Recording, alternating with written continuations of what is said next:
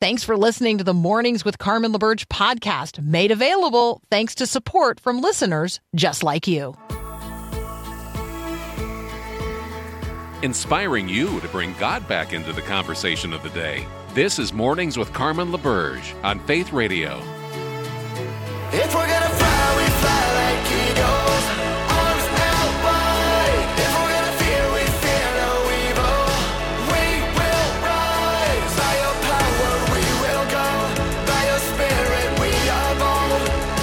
If we're gonna stand, we stand as giants. If we're gonna walk, we walk as lions.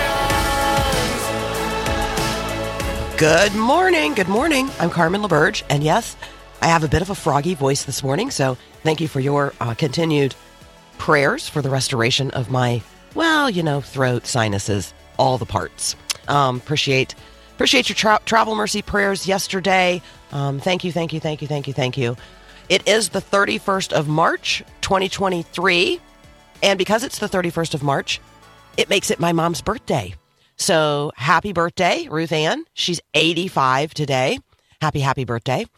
Birthdays matter, but I would argue that rebirthdays actually matter even more. So if you want to pop over to my website, carmenlaberge.com, you can read my thoughts on rebirthdays. Yep. So you have a rebirthday if you're a Christian, if you haven't thought about that before. So, and actually every Christian's rebirthday is coming up on Easter if you don't actually know the day and time when you came to a saving knowledge of Jesus Christ as your Lord and Savior.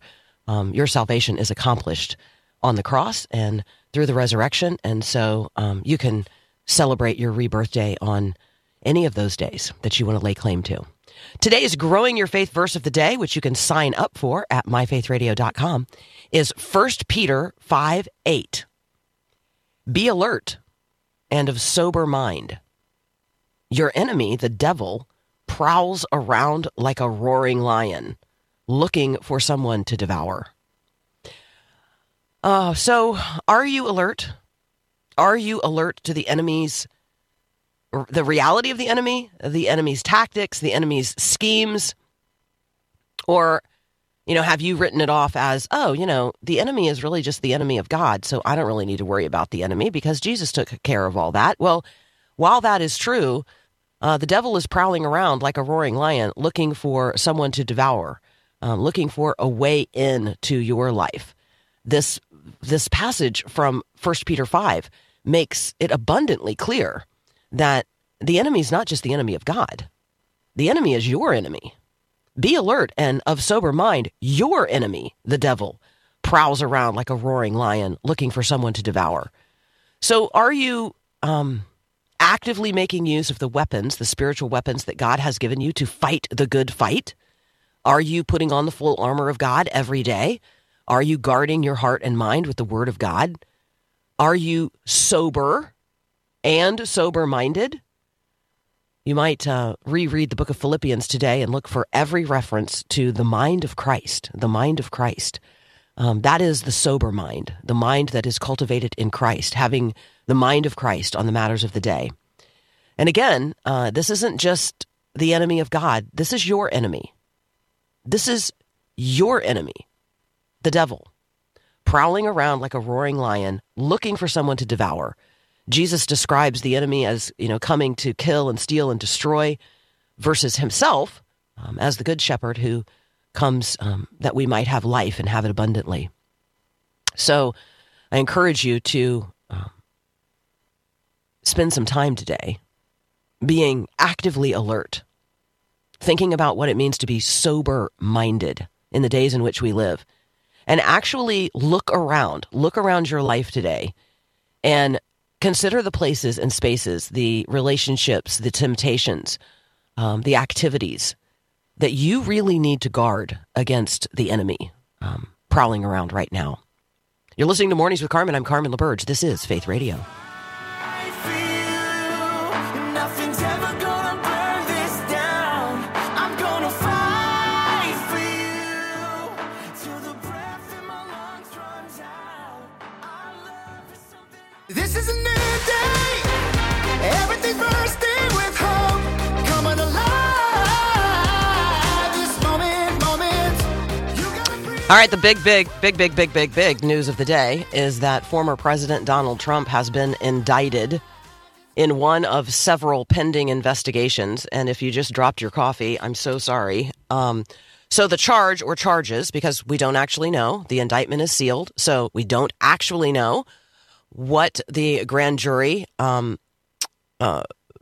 agreed to in terms of an indictment. So we don't know the charge or the charges. And so I'm going to encourage you to resist the temptation to speculate or let your imagination run wild.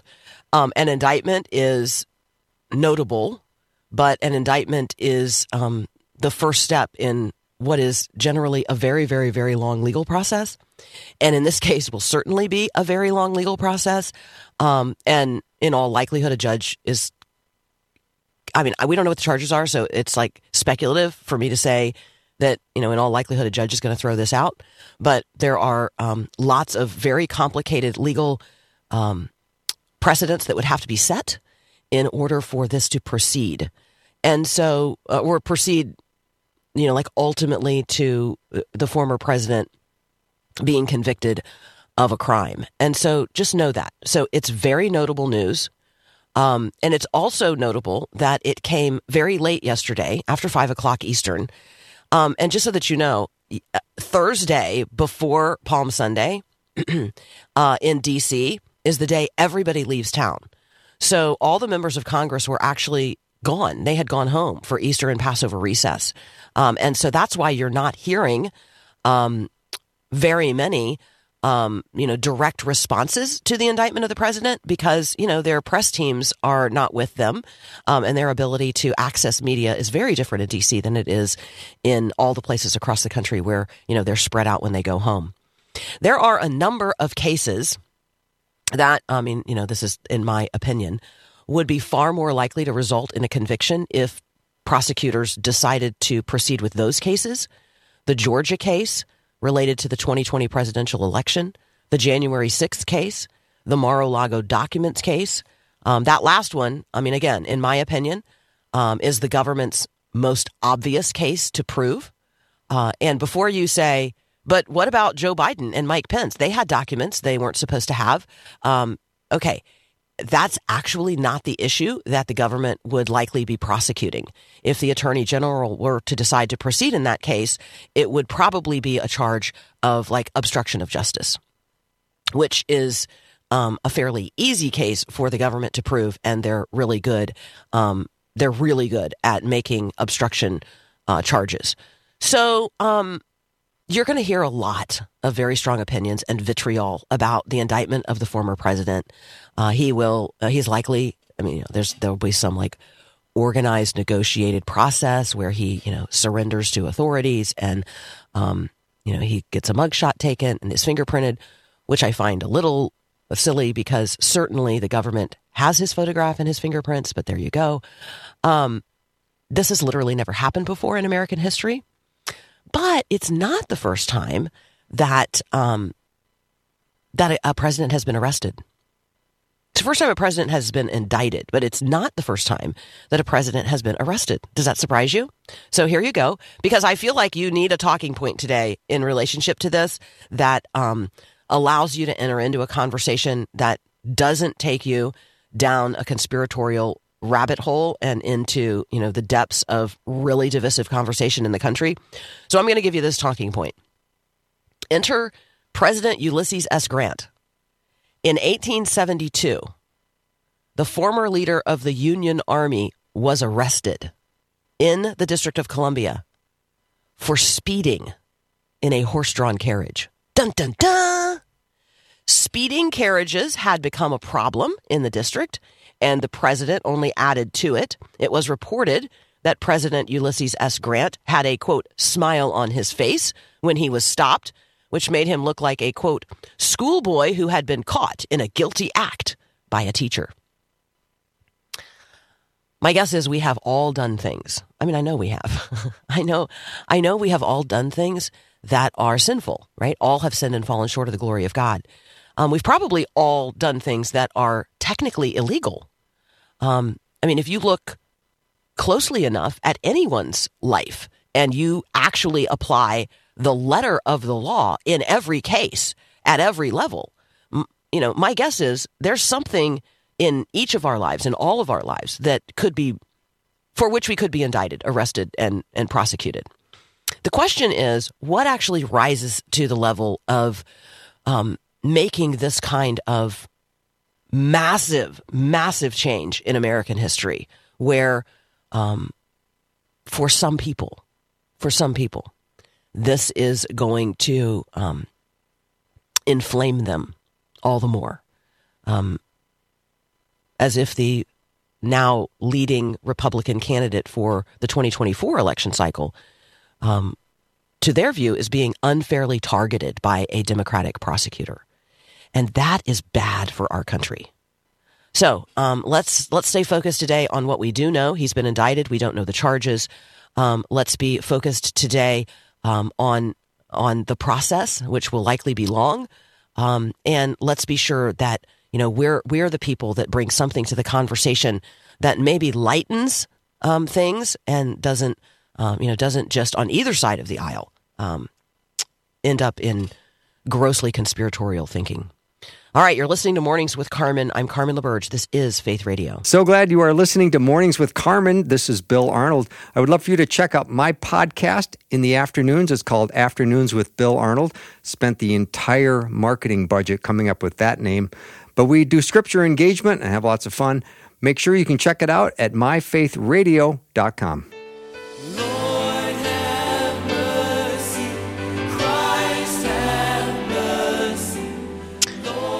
All right, we're just going to spend a minute here talking amongst ourselves because I want to share this news with you out of Kentucky, actually the Kentucky-Tennessee border. 9 soldiers, 9 American members of the U.S. Army were killed last night when 2 Black Hawk helicopters crashed after a medical evacuation exercise. Military officials are reporting that 2 Black Hawk assault helicopters from the 101st Airborne Division, which is based in Fort Campbell, Kentucky, just north of north of where I live. So, collided over Trigg County, Kentucky, about 10 p.m. last night. The helicopters were flying in what officials are describing as a multi-ship formation. Personnel using night vision goggles, and so we want to be, praying for these families. I want to be praying for the 101st Airborne Division. I want to be praying for the guys that are going to get in choppers today and practice doing the same thing. More than 20 million men and women have valiantly served in the U.S. Armed Forces. And so I'm going to encourage us to thank one of them today. Do you know a member of the U.S. military currently serving or, a veteran, somebody who has formerly served? These individuals risked their future so that you and I might have one. And we're never going to know the depths of their service or the sacrifices they made, but we should never stop trying to express our appreciation for their service. So I want you to seek out a military family today or a member of the military and tell them how grateful you are for their service. You're listening to Mornings with Carmen. I'm Carmen LaBerge. This is Faith Radio. Oh, I got a whole nother section, don't I, Paul? Yeah. You're on way early. I mean, if you could go for about another 8 minutes would be good. I have. Yeah, you see that it's down there in my next section of the notes, but I'll do it right now. Why not? Okay, Why not? Yeah. So because I don't watch MSNBC, I was not personally privy to this particular exchange, but a MSNBC host, Joy Reid, hosted transgender activist Charlotte Clymer on her show to give a response to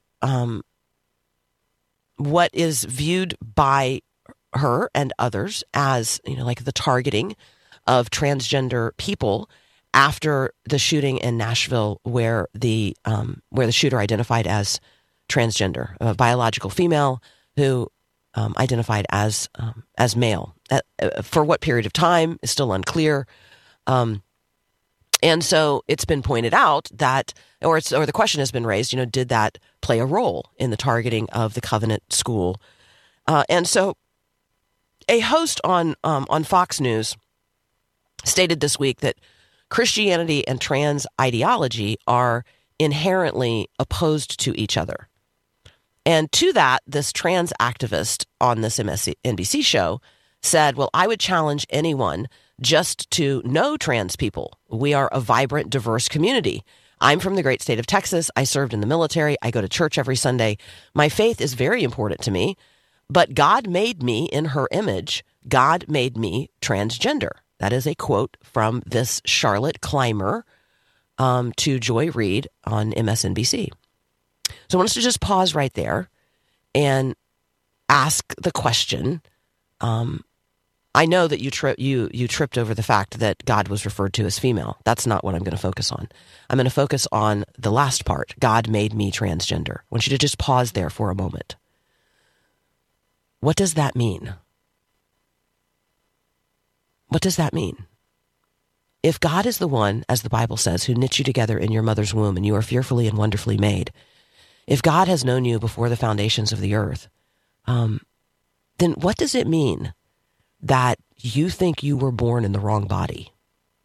That suggests that God made at least a mistake in the knitting together process, that God at least made a mistake in the womb, that God at least made a mistake when you were conceived as a biological male or biological female. And so this notion that God made me, I would say in his image, she is saying God made me in her image, and that God made me transgender. This is worth unpacking. It's worth raising in conversation today. The next part is also essential to talk about. Joy Reid went on to ask this transgender activist, Charlotte Clymer, how do you feel, what do you feel when somebody says that transgender people are at war with Christians? Charlotte Clymer said, I can't see Christ in their words. Let's think about that for just a moment. What does that mean? What does it mean to see Christ in someone's words? It's the truth spoken in love. To see Christ in words is to see the truth, capital T. It's to see the goodness and the beauty and the truth that are transcendent. It is to see the sacrifice made for sin. It is to see the power of a resurrected life. It means we see our sin and our sinfulness and our need for a Savior. So today, we want people to be able to see Christ in our words. And so what might we say to a person who is transgender, who identifies as transgender, who has heard this, who has heard some people say that transgender people are at war with Christians? What would it look like for you and I to seek out a person who is transgender and have a conversation with them about that? What would that look like? What would that sound like? Do you even know a person who identifies as something other than their biological sex? You and I have to lean into these conversations. We got to not lean in with anger and not lean in with things that are punitive, but lean in with grief and with concern and lean in with empathy. We're not going to woo someone if we're just condemning them. So what would it look like to woo someone to the truth today, that they might see Christ in our words? You're listening to Mornings with Carmen. I'm Carmen LaBerge, and this is Faith Radio. We're talking baseball. Klazuski, Campanella, talking baseball. The man and Bobby Fella, the scooter. All right, opening day was yesterday for Major League Baseball. Do you care? Is baseball your sport? Do you have a team? The Twins won yesterday. For those of you listening in, sorry, it's okay. For those of you listening in the Twin Cities, for those of you listening elsewhere, I'll just confess, I don't know if your team won or not. But I know if you live in Kansas City, your team lost because that's who the Twins were playing. There you go. I would encourage you to think about making it all the way home. Like, right? So, I mean, this goes back so far, but back in the day, this was the illustration that Rick Warren used to talk about the Christian life. Like, what does it look like to make it to first base? And what does it look like to make it to second base? And what does it look like to make it to third base as we mature in Christ and grow up in Him and become mature? And then what does it look like to make it all the way home? Have you thought about home lately? Have you thought about going home? All the way home to the Father's house? Who are you concerned today is not headed in that direction? How might you use something like baseball to make a pitch and invite them to consider walking with you in the journey of faith? Like, what might that look like today? Because it's God's desire that everybody would make it all the way home. You're listening to Mornings with Carmen. I'm Carmen LaBerge. This is Faith Radio. The key in life as we come to God in Scripture is not to get more Bible knowledge. It's to apply what we know.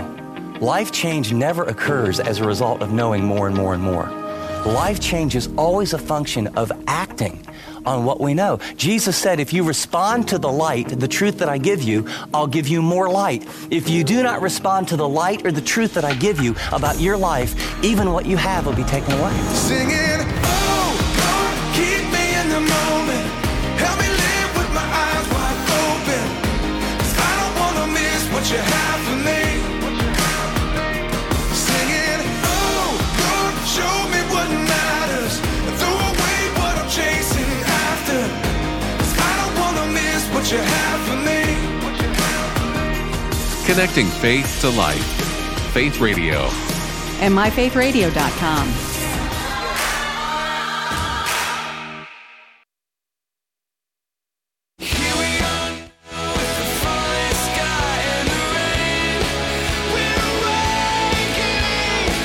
Hey, joining us now, Rinah Fiol. Rinah is a college student studying at Covenant College in Georgia. She's a biology major. She hopes to share the gospel through studying God's creation. Rinah, welcome to Mornings with Carmen. Thank you so much. Hi, Miss Carmen. How are you? I'm a little froggy today. I don't ordinarily sound quite this froggy, but otherwise I'm well. Thank you so much. Tell people about Covenant College, for those who are not familiar. Like, give us a sense of the geography and your experience there. Yeah, for sure. So Covenant College, it's located on Lookout Mountain, Georgia. It currently has about 1,000 students, so we're a pretty small, but really tight-knit Christian community here. And it's, first it's known for the beauty of the mountain. It used to be a hotel. And then Covenant College bought it. So it's very much known for the landscape, like you said, and where it's located. But moreover, I think a really distinguishing part about Covenant is the Christian community and the intentional way that professors pour into students and really seek to shape their lives and make them culture shapers instead of those that are simply shaped by culture. So I really appreciate that part about Covenant, especially how my professors pour into me in that way. People are delighting right now. I'm just letting you know, Rinah. They're just delighting right now. So thank you so much for joining us today. You have a piece posted that you wrote at thegospelcoalition.org, for those of you who are looking for it. Gen Z, let the gospel transform your creativity. What argument are you making in this piece? Sorry, did you say what motive? Or what argument are you making? What are you addressing? Oh, okay. Well, I wanted to speak to my generation, but I also wanted to speak to, I guess, just anyone who opened the article and was seeking to have eternal perspective in whatever they do. Mm-hmm. And I'm not exactly an expert on the subject, but I just wanted to encourage my peers in that, because I myself have struggled with finding eternal perspective. I think there's so much in my generation, there's so much searching and just grasping for meaning. And of course, I think that's true of every generation and all people apart from God. But I just really wanted to share that encouragement with my peers, as I see so many gifts that my peers have. But it's it's lacking this eternal perspective, and it's just empty without the gospel. So I really wanted to share this message with my peers because the gospel will transform everything we do and will make every day count. And I myself so often lose this perspective, so I just wanted to put out a word of encouragement. I love how it starts. I mean, in terms of like, gazing into the night sky. And I love where you head. God is this, God's created order is just so magnificent. It's just awe-inspiring. And our creativity, one of the things that you say is a gift with a purpose to glorify the God whose image we bear. Can you talk about that, creativity as a gift with a purpose? Sure. Well, I guess my thinking when I wrote that was everything that is given to us by God is, including all the blessings in our lives, I believe is something we should give back to Him. I really think that if we just try to keep it for ourselves or keep it for our own purposes, it not only is wrong, but it's also leaves us empty and devoid of the worship that fulfills us and also points us towards our Creator. So I think as I wrote that, I really centered around the idea of creativity as an act of worship. And everything we do is an act of worship.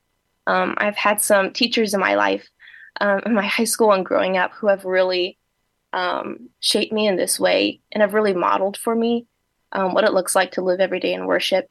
And I just really seek to, I really pray that God would help me do that in my own life. And I think that as a generation, Gen Z, and also as a society, as we seek to give back to our Creator what He has given to us, we'll find that there's so much joy in that and in thanking Him for all that He's blessed us with, and most of all for the gift of life through Jesus Christ, His Son, whom He's raised from the dead. So I think giving back to God in joyful thanks is, such a worshipful thing and something we should be pursuing. Amen. Amen.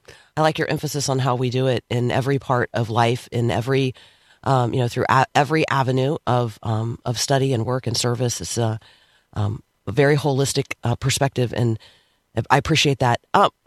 Maybe, Rinah, you could tell us what you wish people like me. So I'm almost 55. What do you wish people like me knew about people like you? Ooh, that's hard. I'm glad you asked that, but to rack my brain a little bit. Well, like a generational thing. Like when you think about your parents or grandparents, what do you wish people in those generations knew about? I mean, I know you can't speak for Gen Z because that's impossible to do, but you can speak for you and the people that you know. That's a really hope-filled generation, and I think that there are a lot of folks who don't know that. Well, I guess I would say, this is my personal opinion. I just think that the younger generation needs to learn from older folks more. So I guess that's more on the part of us. But I've been so blessed by conversations with my grandparents. I don't know who I would be or where I would be without my parents. And so I really think something's lacking in the communication and conversation between the younger generation and the older generation. And part of that, I think, is technology. I think younger people, I think Gen Z, generally, from what I've seen and experienced, we have so many things at our fingertips. And so it's, we're always looking for the next thing, for the next stimulus, for the next, whatever it is, excitement. So that makes it really hard for us to sit still and listen. But I think that's a gift that we as a generation need to develop more, is the ability to sit still and listen, not only to each other, but also to people who are older than us and have walked more life paths than we have, especially older Christians. So I guess it's more on our part, but yeah, I really think that communication is lacking. going to really hope that the younger generation is able to develop a more listening relationship with the older generation and to learn from them. That is super encouraging. Thank you so much. I think that one of the things that points to is the need for more mature Christians, older Christians, to actively pursue mentoring relationships with younger Christians. But I'll just confess to you, we don't exactly know how to do that. Like, we feel weird about saying to a college student, hey, would you like to, I don't know, what I would even say. Do you want to be mentored? Like, that seems so weird for us, but maybe that doesn't seem like weird to you. I think I've heard of some friends who they have been approached like that by people in their church or just people in their lives, and they've really valued it. I think younger people, well, from what I've seen, would really value it, even if it was a little weird at first. But I think that deep down, they really do appreciate it when older folks reach out to them and want to hear them and mentor them. So I think a lot of young people just want to be heard and have someone listening to them who care. All right, what are you studying right now? What are you working on? There's probably a paper on your desk. Well, my chemistry textbook was on my desk a second ago. But I'm studying bio right now. I'm a biology major with environmental concentration. So yeah. Okay, I love that there is a vibrant young Christian like you studying biology and the environment. Maybe give us a Christian worldview talking point or two on that subject. Ooh, okay. Maybe we answer the question. Okay, so here's what the person is saying. They are saying that if you're a Christian, then you should absolutely not be supportive of fossil fuels. You should be a creationist in terms of the flourishing of the oceans, and you should be concerned about all of these things, all of which I agree with. But there's also a balance, right, to human flourishing. So maybe balance the environmental concern with the human flourishing concern. Right. That is a very important point.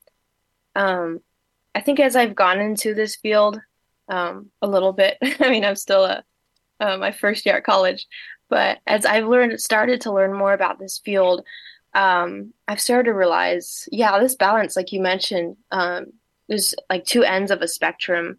And I think that the Christian perspective is very important in balancing that and giving a right perspective to the whole field and to how we approach humans' interaction with creation.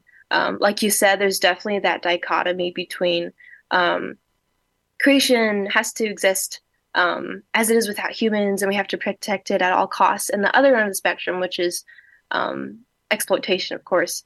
But I think the Christian perspective, like you said, brings so much balance because it's at the same time creation does exist for our benefit, and there's so many things still to be discovered, like medicines and different things in nature that is for our benefit and that God put there for our good.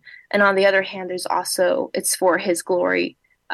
Creation just sings out God's praise, and we should respect that and protect the intricacies of it and the beauties of it because it is made by our Creator and reflects His glory. So I think the Christian perspective really can put an end to that spectrum, that weird dichotomy, and really help us to live in a healthy way, in a healthy relationship, not only with creation, but with each other. That's so good. That's so good. Rinah, thank you so much for joining us today. That's Rinah Fiol. You can read some of what she has written at thegospelcoalition.org. There's a piece up by her called Gen Z, Let the Gospel Transform Your Creativity. You're listening to Mornings with Carmen. I'm Carmen LaBerge. This is Faith Radio. Thanks for listening to the podcast of Mornings with Carmen. As you know, this is a rebroadcast of the live radio show carried on the Faith Radio Network. There's a lot going on at Faith Radio. Tons of free resources just waiting for you and for you to share with others at myfaithradio.com. How does that all happen? Well, it happens through listener support. So Faith Radio, Mornings with Carmen, all available because of listener support from listeners, well, just like you. If you're a supporter, thank you so very much. If you'd like to become a supporter today, just visit myfaithradio.com. And again, thanks for being a part of what we do every day at Mornings with Carmen. And all of creation, sing with me now. Lift up your voice and lay your burden down. And all of creation. So for the last couple of days, I've been at the Christian Leadership Alliance Outcomes Conference, where I had the opportunity to be a speaker. And some of you have asked what I talked about. So I talked about person, place, and thing. In every conversation that we have, there is at the center of it a person, a place, and a thing. And so when you think about the person that's in the conversation, you are one person in the conversation. There is another person in the conversation, but you are also representing a third person in that conversation. Jesus is present in and through you by the power of the Holy Spirit. And Jesus is the one who wants to have an encounter with that other person. And so when we think about every story centering around a person, a place, and a thing, sometimes we get fixated on the other person instead of being used as a conduit or an agent of grace of Christ, who we are in that conversation to represent. So how are you going to represent Christ in the conversation with this other person? Well, first of all, you as a person have to get out of the way. Like you can't be getting defensive. You can't be offering input that is not godly and not consistent with Scripture, because that is a misrepresentation of Christ. People can't hear Christ when we represent him in ways that are inconsistent with the Scriptures of the Old and New Testaments. And so, we have to know those. And then there's place. And when I say that, you are probably thinking, well, if I'm in a conversation with a person, like we're inhabiting the same physical space, like the same, couple square feet of real estate. But I want you to think about place as where that person is. So you, as one person in the conversation, you're in a particular place. You're in a head space. You're in a heart space. You're in you got things on your mind. You have a social location, all of that. That other person is also in a space or in a place. And you don't know exactly where they're coming from. You don't know where they've been. And you don't know, where they're headed. And so when we think about person, place, and thing, there are levels to all of these. And the thing is, the presenting issue is one thing. But behind that and under that and beneath that is the real thing, the real issue. And that's always God. It's always God. No matter what the presenting issue is, the thing behind the thing is always God. So here's a little exercise that you can do with me. So if I say Adam, and then I say, who's the other person in the conversation? You say Eve, and I say the place, and you say the garden, and then I say the thing, and you're going to start with the apple. Everybody does. Everybody answers this the same way. Adam, Eve, the garden, the apple. But I want you to think about the person at the center of that story. There's a third person walking in the garden in the cool of the day, and it's God. And the place that they're in is ultimately the place where humanity severs its relationship in such a way that God must do the unthinkable. And that is send his one and only Son as an atoning sacrifice for sin. So the place in the Garden of Eden is also the Garden of Gethsemane. It's also Calvary. It's also the empty tomb. It's also the mount from which Christ ascended. And it's also the place you are right now. Right now. And the thing's not an apple. The thing is not an apple. The thing is failing to trust God in what he says about who you are, his desire to be in an ongoing relationship with you, and sin. The thing is sin. So let's do another one of those fill in the blank. If the person is Christ and the place is Calvary, what's the thing? The thing is the cross. And let me just say, the thing is always the cross. But I want you to think of the other people who were there that day. There was a person on Jesus' left and a person on his right. There was the centurion at the foot of the cross. There was his mother and the other women. There was John.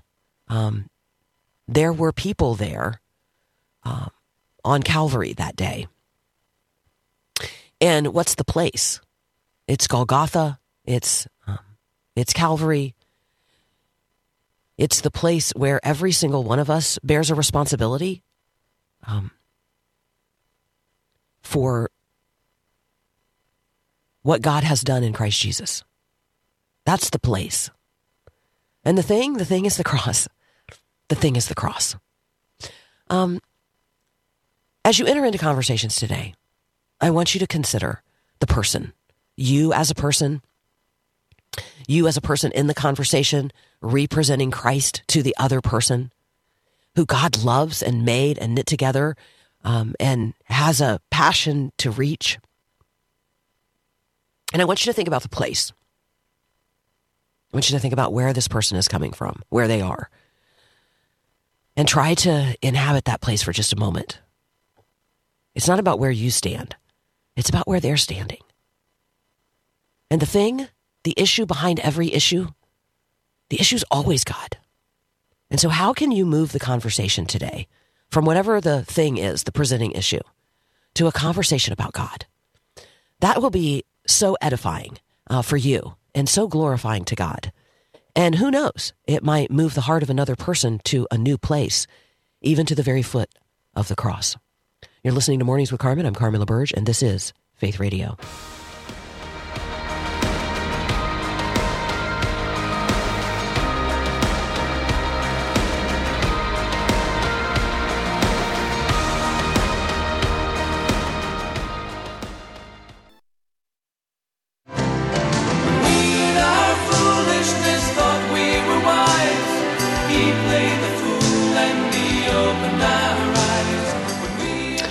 Let's think for just a moment about being fools for Christ. Tomorrow is April Fool's Day. What does it look like to be a fool for Christ in the world?